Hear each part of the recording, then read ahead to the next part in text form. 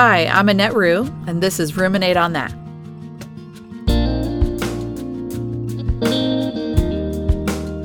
Hey everyone, great to be back.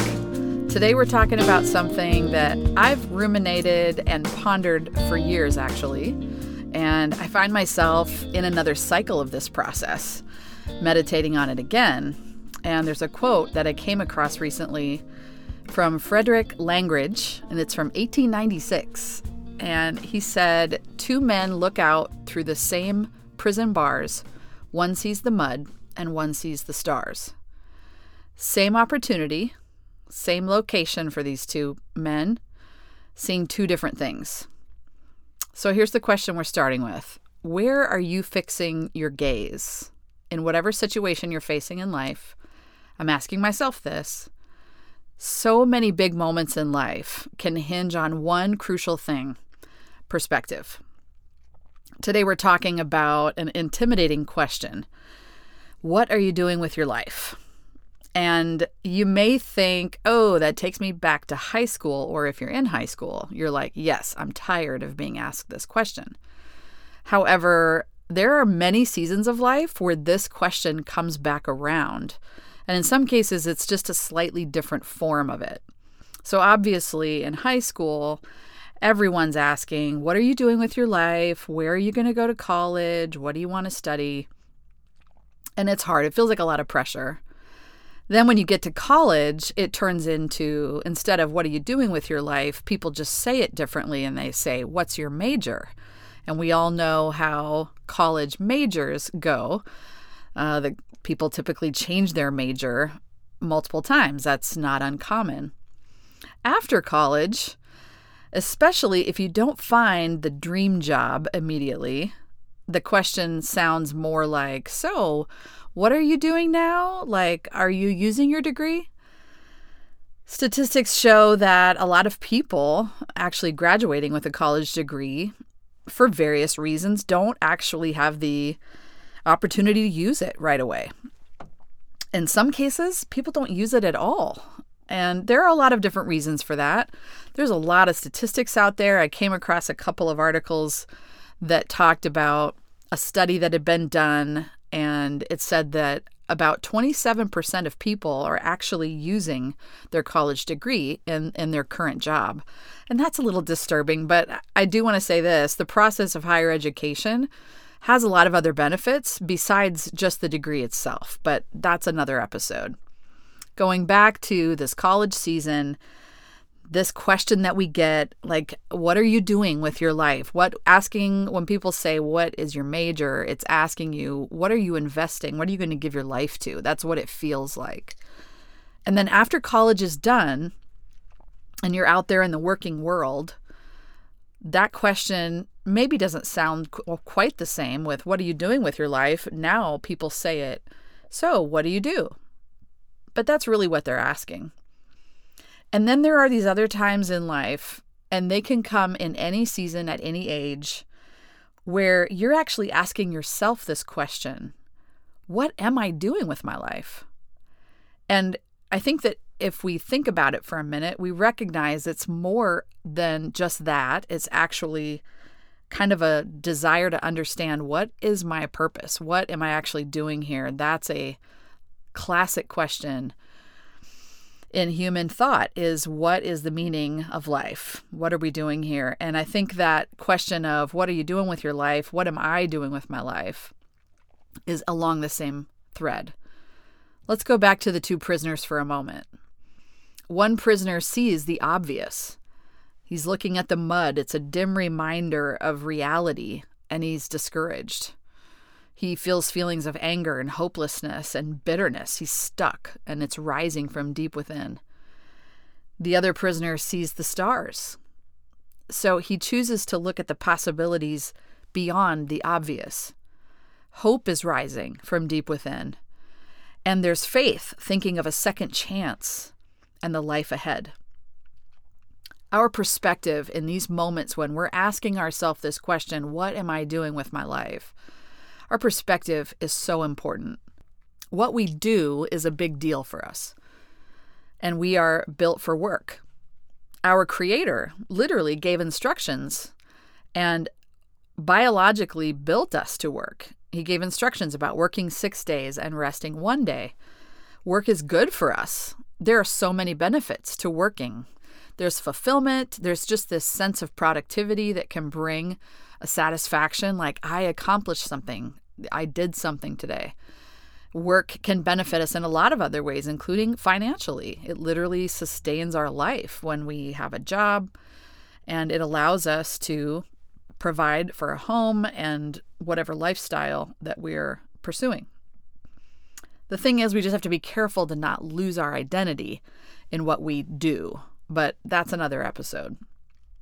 So when we look at what are you doing with your life, there's no formula for figuring this out. And I have to say that it doesn't matter if you're in your 20s or your 30s or your 60s. This question can still come back because it's all about examining, what am I actually doing? What am I giving myself to? And usually when you're asking that question, it's because you're not so sure you like the answer in its current state.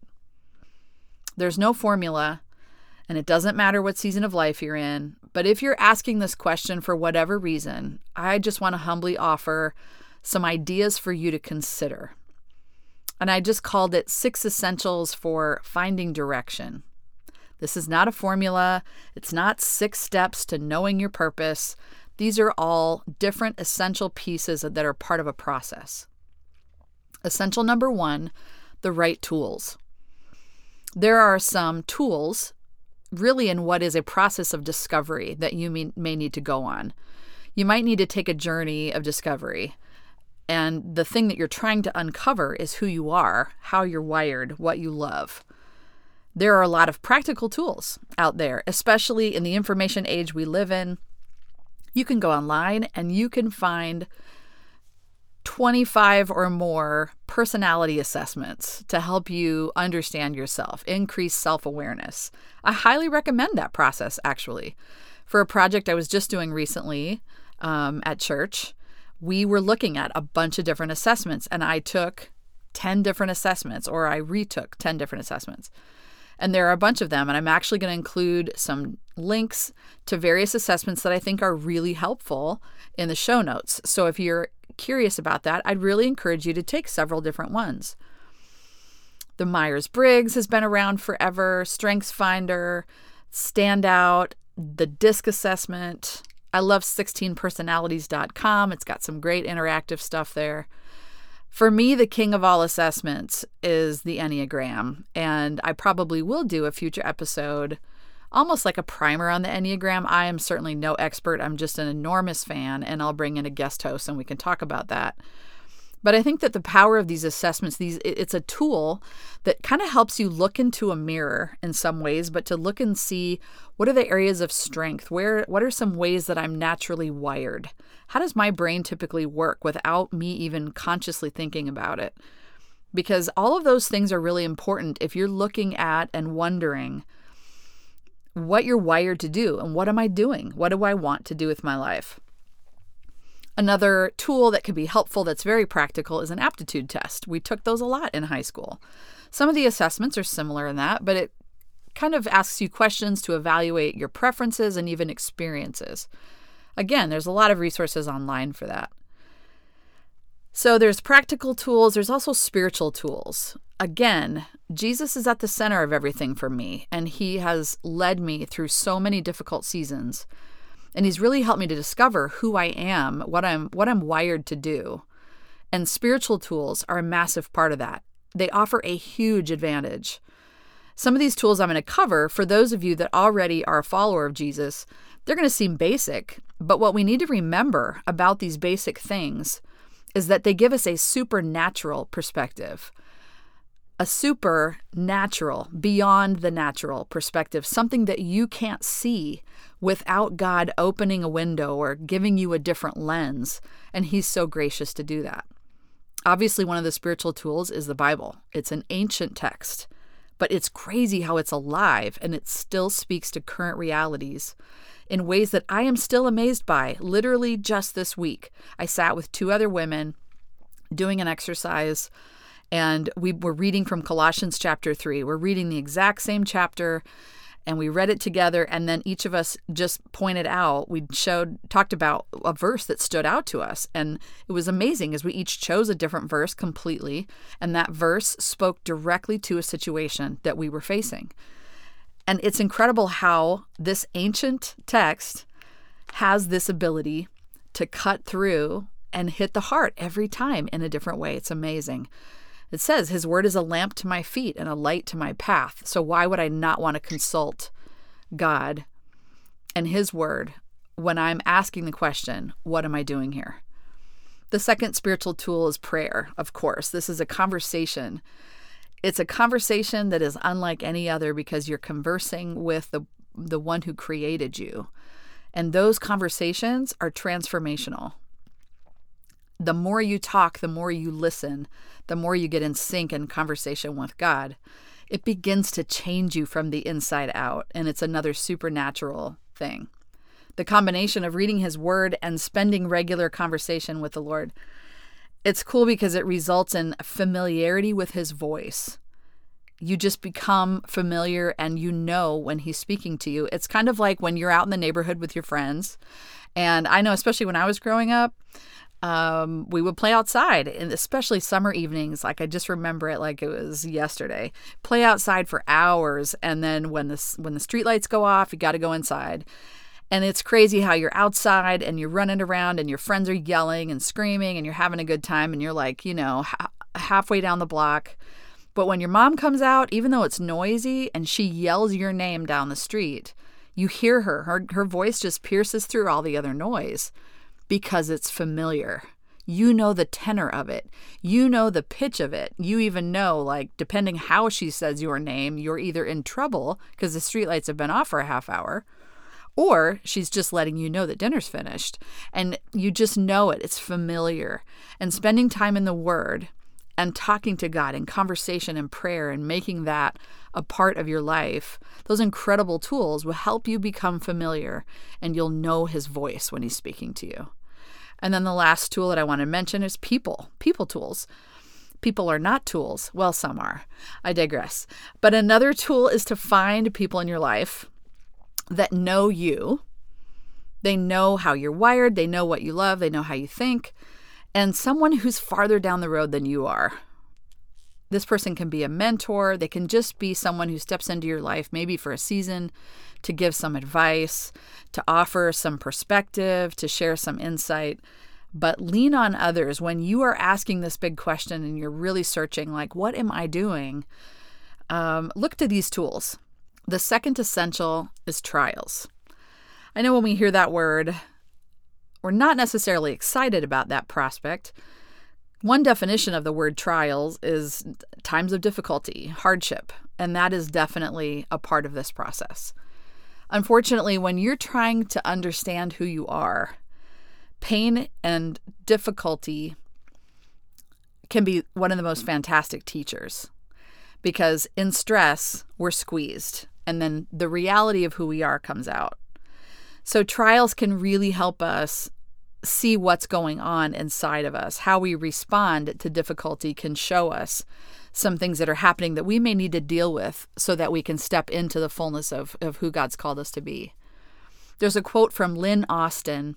She said, Yahweh deals with our pride and self-sufficiency through adversity. In adversity, our intellectual knowledge becomes actual knowledge. And that's so true. A trial can produce self-examination. It causes you to get honest with yourself. Something hard happens, you see your response to it. And if you're able to find that place of honesty with yourself, you can learn quickly and not have to get stuck in a repetitive cycle of repeating the same mistakes. However, another definition of the word trials is also included here. I think it's important. And it's literally about trying some stuff out. So when you are on a search, on a journey to understand, what am I doing here? What am I doing with my life? Not only are you going to go through some difficulty and those things can teach you, but also you might need to just try some stuff. Experiment, practice, be curious, explore. It's why internships are a common practice in almost every field of study, because it gives you an opportunity to get your feet on the ground, be hands-on, and try some stuff. And you never know until you try, right? Trials are part of discovery. Essential number 3 is timing. This is huge when you're asking the question, what am I doing with my life? Usually you're asking the question and you feel the pressure to really need to know the answer. Depending on how you're wired, you either rush ahead and try to force something to happen because the pressure of that, of waiting, is difficult, or you're too fearful to step out, so you just hide somewhere familiar and stay out of sight and just hope it passes. You've got to know your tendency. And again, if you invite a wise friend or mentor into this process with you, they can challenge you when you're tempted to follow that natural tendency and either rush ahead or just get stuck and hide somewhere. Timing is huge. When you're asking this question, take the time to really get the answer. Don't rush through the process. Again, it brings us back to this idea of ruminating. I keep going back there because it's such a crucial practice for us, especially when looking at big questions like this. Essential number 4 is talent.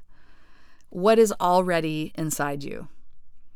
Take some time, if you don't already know, to discover what God has naturally gifted you to do. And then you might need to take even more time to develop it further. I was one of those people growing up that I wanted to do everything and I wanted to be good at everything, but I didn't always want to apply the discipline to become great at everything. But I tried so many different things. So that whole process of trials was great for me. I love to explore new things. I love new adventures, trying new stuff. But also I had to stop at a certain point and had to recognize, okay, there are some things that I have some natural ability to do. And if I took some time and developed this, I could become really good at it. And those are the kinds of things usually that God has wired us for. And if we just take some time to invest, it can really lead us to answering this question: what am I doing with my life? Talent is a great indicator of your potential future, but it doesn't always result in a vocation. It can, however, point to a skill set to develop. Sometimes, for example, if you're an amazing vocalist, you have a great singing voice, that's fantastic, and it's a beautiful talent. It just doesn't always translate to, oh, one day I'm going to be paid to do this. So sometimes it will point, however, to a creative ability, that you have a bent toward creativity. So that might be something to explore. Talent can also point you to your passions, to things that get you really excited and things that you'll stay up late working on or get up early to do. And that is a great indicator. Talent is a great indicator of what you may want to look at when you're trying to discover what you're doing with your life. Essential number 5, today. Be intentional with today. Sometimes we're always looking so far into the future that we miss what's right in front of us. Be intentional with what you have right in front of you. What do you have to do? What is a problem that's right in front of you? What is a circumstance that you see, a need that you see? Perhaps that is giving you an indication.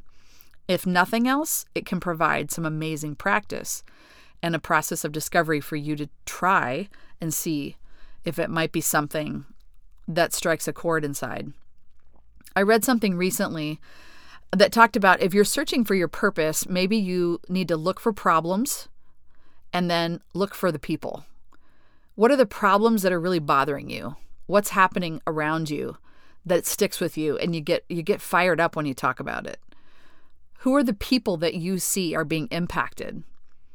You might find your purpose there. You might find a thread of deep meaning, something that is important to you, that may be something that you want to pursue. Because not everyone sees things the same way you do.